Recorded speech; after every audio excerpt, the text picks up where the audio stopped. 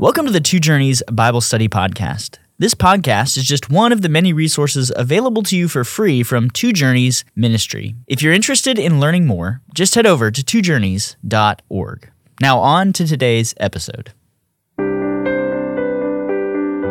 Welcome to our study of Daniel. We are so thankful that you have joined us and look forward in this episode to giving a brief overview of this great book that we'll spend the next number of episodes exploring together. I'm Wes Treadway, and I'm here with Pastor Andy Davis. Andy, this is a remarkable book, and we're going to walk through some of the themes, but I wondered as we begin, if you might just share with us personally, as you've memorized and meditated on this book, how has the book of Daniel been helpful to you in your Christian life? Well, first and foremost, all of Scripture is given to bring us to saving faith in Jesus Christ, and it does that by presenting the infinite greatness and majesty of Jesus Christ. And this book, Daniel, has, I think, one of the greatest prophecies, maybe in some ways the most significant of all the prophecies in the entire Bible about Jesus. It is the one that Jesus quoted when he was on trial for his life before the Jewish nation, as he predicted the second coming, his own second coming in glory on the clouds of heaven, quoting Daniel 7. And so Daniel 7 is the picture of Jesus as both Son of Man and Son of God, a glorious figure worthy of worship, worthy of being served by the entire world. Basically, is the predecessor to all authority in heaven and earth has been given to me. He was given, the Son of Man, given sovereign greatness and power and glory by God in Daniel 7. And so I think for this reason, Jesus consistently called himself Son of Man. I think he wanted us to read the Daniel 7 prophecy of himself as human, but also as divine, which is the number one stumbling block with Jesus. How could a human being also be God? And so to me, more than anything, the book of Daniel is about Daniel 7 and the Son of Man vision. But overall, in general, as you read the 12 chapters, it seems to be set in a context of human governments, of the exile to Babylon and of the mighty empires, the Babylonian and then the Medo-Persian Empire, and how the Jews functioned there and how God's sovereign plan was actually established and expanded using Gentile nations. And so God's sovereignty over human government and Jesus' reign over all kings, as he himself is the King of Kings and Lord of Lords, are some of the great themes of this incredible book of Daniel. Andy, how has this book helped you in your own Christian walk as you consider the world around you and events of our own time, thinking about some of the themes you just elaborated, God's sovereignty over human governments, the hope that we have in Jesus as Son of Man, the divine God-man. How has this book helped you to navigate this world in your Christian life? Well, I think the book itself breaks into two main sections. Daniel 1 through 6 is Daniel, along with his friends, Hananiah, Mishael, and Azariah, who we know as Shadrach, Meshach, and Abednego, and how they function in a Gentile court. They are in the court of Nebuchadnezzar, and then at the end in the court of Darius the Mede. And so we have a sense then of the Jews in exile and how they were used by God as counselors to the king. And they were used by God to stand up for holiness. And so Daniel 1 through 6 is how holy people, or how people can be holy in a pagan context. And we live in an increasingly pagan nation. I know people don't think of America that way, but it is becoming increasingly pagan. And so the idea of how we can be godly in very ungodly settings is helpful for me.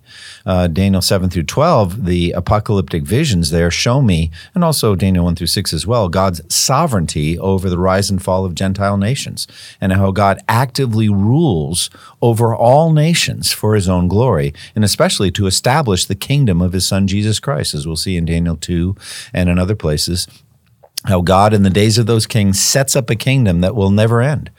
And that is the kingdom of Jesus Christ. So as I look at uncertain times now, especially in the American scene with government, and we look at how polarized we are politically, how we have conservatives versus liberals politically, and Christians tend to be conservative, and we look at presidential races, we look at local politics, state politics, governorships, et cetera, and we could be easily discouraged about the overall direction of government in our country.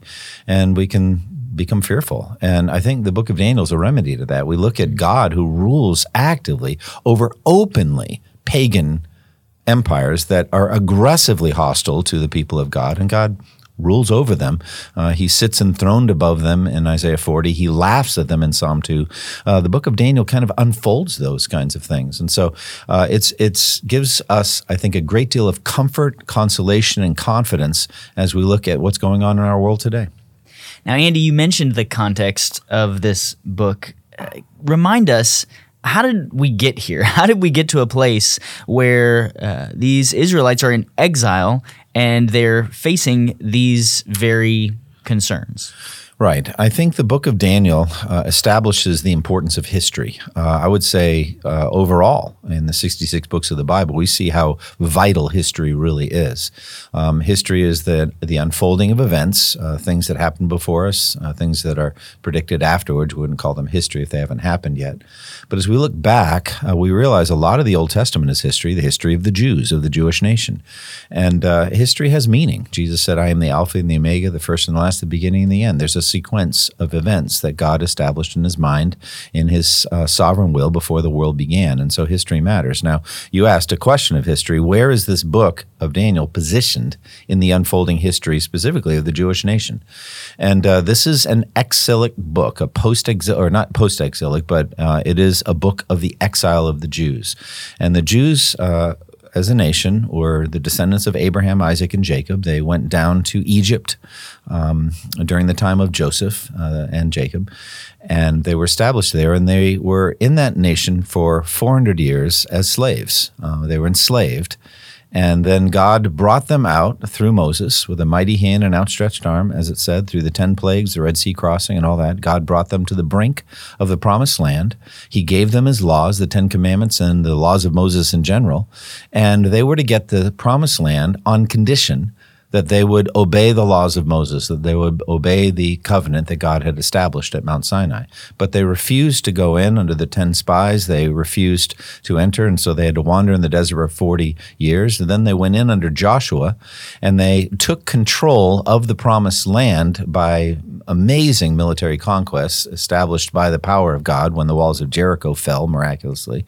And then God was with Joshua and the Jews, and they defeated 7 nations more powerful than the Jews, and they took over in the promised land. But as we see in the book of Judges, they consistently reverted to the pagan religions of the Canaanite peoples. They became idolatrous, and God had to punish them. And in the book of Judges, we see again and again God punished the Jews. As he said in the Song of Moses in Deuteronomy 32, the Song of Moses, God predicted that this would happen.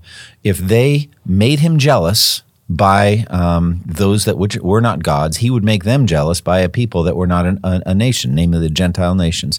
He would use Gentile conquest to come in and discipline them. We see that in the book of Judges, and then we see it in the history of 1st and 2nd Samuel, 1st and 2nd Kings, 1st and 2nd Chronicles. God used the Philistines, or he used the Arameans or the Assyrians. He used other nations to come in and punish the people, again threatening them that if they didn't shape up, if they didn't repent, he would eventually kick them out of the promised land. And so in due time, the nation divided into two, the northern kingdom of Israel, the southern kingdom of Judah. And the northern kingdom of Israel immediately went idolatrous and never turned back. And for 390 years, according to the timeline in the book of Ezekiel, they were overtly idolatrous. Finally, God exiled them through the Assyrians. And the northern kingdom was exiled by Assyria. The southern kingdom held out for another century or so, but they also were idolatrous, and in due time, through Nebuchadnezzar and through the Babylonians, they were exiled. They were exiled to Babylon, and that ended, basically, Jewish sovereignty over the promised land, complete unfettered sovereignty to this very day, what Jesus calls the times of the Gentiles.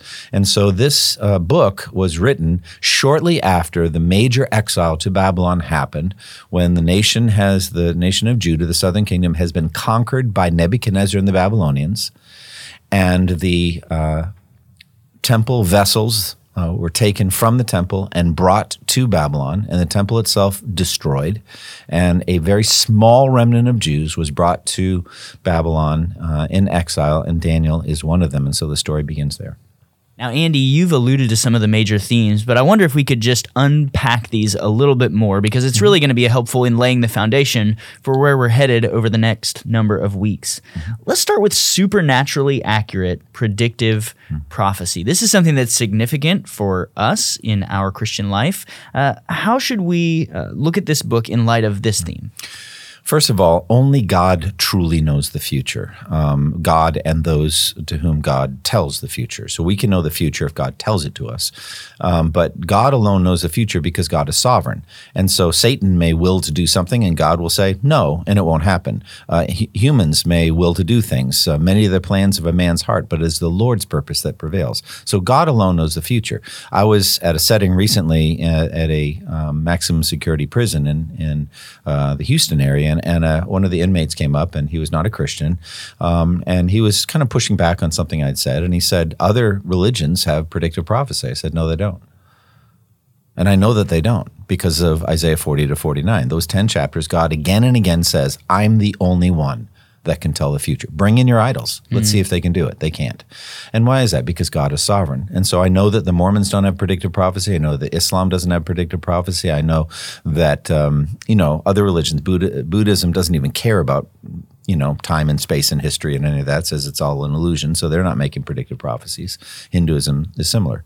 And so no, Christianity alone makes predictive prophecy. And this is an apologetic defense for the truth of Christianity is predictive prophecy. And so the prophets came, and the prophets didn't just foretell the future, but the most significant thing they did was foretell the future so that they could identify themselves as prophets. In Deuteronomy, it says, you may say, how can we know if someone is a true prophet? And basically, if what they have said about the future comes true, then you'll know.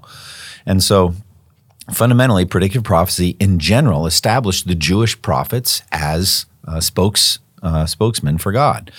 But the book of Daniel is unique in that it gets meticulous, even just stunningly meticulous about the rise and fall of the nations that were coming. Not even the most significant prophecies are the most meticulous ones. I think about Daniel 11, in which I think there are like 104 specific predictive prophecies about the intertestamental period in which the Greeks were running Palestine. And you have a northern Greek kingdom fighting against a southern Greek dynasty, the Ptolemies against the Seleucids. Most Christians don't even know about these people. They're not the most significant. But God was flexing his prophetic muscles, saying, watch what I can do. And so Daniel 11, though it's not the most significant predictive prophecies, is the most meticulous. Like I said, well over 100 predictive prophecies that the king of the north, king of the south will do this, then he'll do that, then this will happen, then that won't happen, then the other thing will happen next. It's unbelievable. God can do this. The most, I would say, independently verifiable predictive prophecy is the rise of Alexander the Great. Most non-Christians know about Alexander the Great, one of the most significant figures of the ancient world, along with Julius Caesar. Alexander the Great, his specific rise to power and how he reigned over the world so rapidly, and then at the height of his power was cut off and his kingdom divided into four. All of those things exactly happened. That's predicted clearly in Daniel chapter 8. As a matter of fact, the prediction in Daniel 8 of his destruction of the Medo-Persian Empire is so specific that skeptics say, look, there's no way that could have been written beforehand, because they would have to accede to a miracle, predictive prophecy. So those things. But I've already said the most significant by far predictions in the book of Daniel center around the rise of Jesus Christ as the King of Kings and Lord of Lords, the Son of Man vision in Daniel 7, and the prediction of the rise of his kingdom in Daniel chapter 2, which would smash the statue that Nebuchadnezzar saw that represents, frankly, the rise and fall of the world, of empires coming one after the other. This stone cut out but not by human hands smashed the statue on its feet of clay and turned it into a pile of chaff that the wind blew away and left no trace. But the rock cut out but not by human hands became a kingdom that filled the whole world. That is a kind of a summary of all of human history. And so I think predictive prophecy is a major theme in the book of Daniel. You know, another theme is Daniel's godly character. Often what many, if not most people, think of when they think of the book of Daniel. Talk a little bit about the godliness of Daniel and his example that we'll see in this book. I would say, other than Jesus Christ, Daniel is the only individual of which much is written, so we have a lot of information, who never sins in the Bible. Though he confesses to national sins that he says he participated in as a member of the Jewish nation. We have sinned, we have done. So he's not claiming to be sinless. But there's no examples of him doing any sins. As a matter of fact, he's under intense pressure and still doesn't sin. So he's a remarkable individual, one of the great men of the Bible.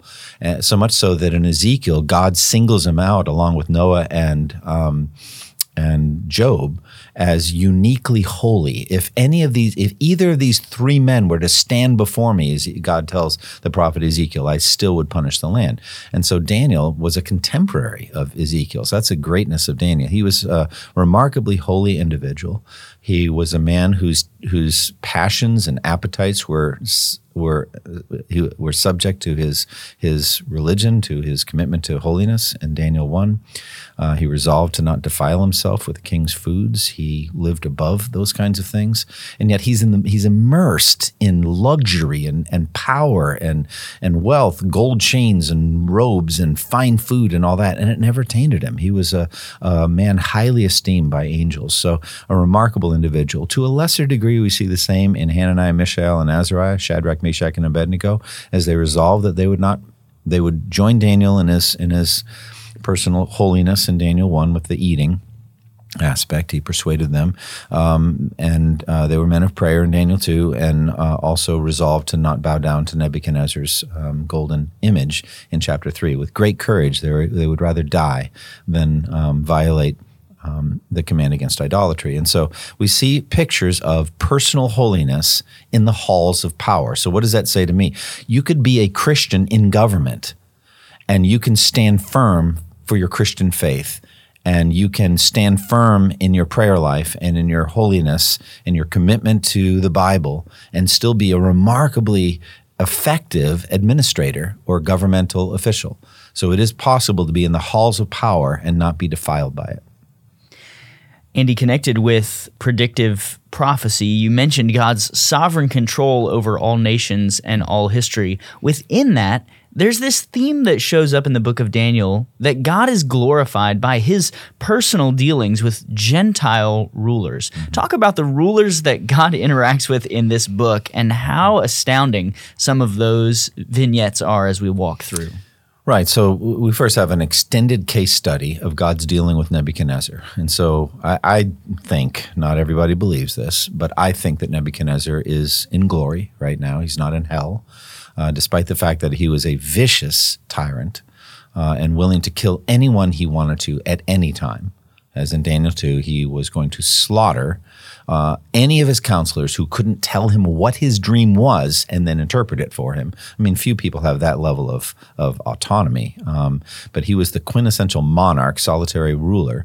And yet God worked with him, giving him an amazing dream and then enabling Daniel to interpret it. And then he kind of pushes back against it in chapter 3 by making this statue, all of gold, and forcing everyone to bow down to it, and in rage wants to kill Shadrach, Meshach, and Abednego, throw them into a fiery furnace, and then he willingly worships when God rescues them and protects them. And then in chapter 4, God gives him another dream, and then miraculously changes his mind to that of an animal, and then 7 years later heals him. And he writes one of the sweetest poems of praise there is found really in the entire Bible to the absolute sovereignty of God over human kingdoms. And so I think God's working with Nebuchadnezzar. Also, Daniel's relationship with him, it seems in Daniel 4 especially, Daniel is very sympathetic to him. When he realizes what the dream entails and what's going to happen to Nebuchadnezzar, he doesn't want it to happen to him. He begs him to renounce his wickedness and to stop his tyrannical ways. He's very bold, Daniel is. And Nebuchadnezzar didn't get angry at Daniel, but listened to his counsel, without getting angry, but he didn't take his advice, and so then God had to judge him. So I think God sovereignly working to save a mighty tyrant gives us the reasons why we can, it says in 1 1 Timothy 2, I want prayers to be offered for kings and for those in authority. And in Daniel 1 through 4, we can say, well, so that they could be converted, that God could actually save them. The idea is if God can save a tyrant like Nebuchadnezzar, who was brilliant, intellectually brilliant, accomplished, powerful, rich, immoral, everything's like no chance that guy's getting converted. Now God converted him. And so it's like the Apostle Paul. It's like the same logic. If God can convert that person, he can convert anyone. So we see that.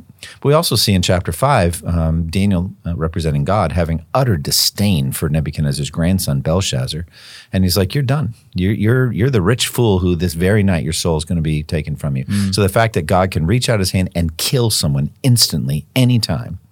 Also in Daniel 6, there's, I think, a very good relationship with Darius the Mede and how clearly Darius doesn't want Daniel to die.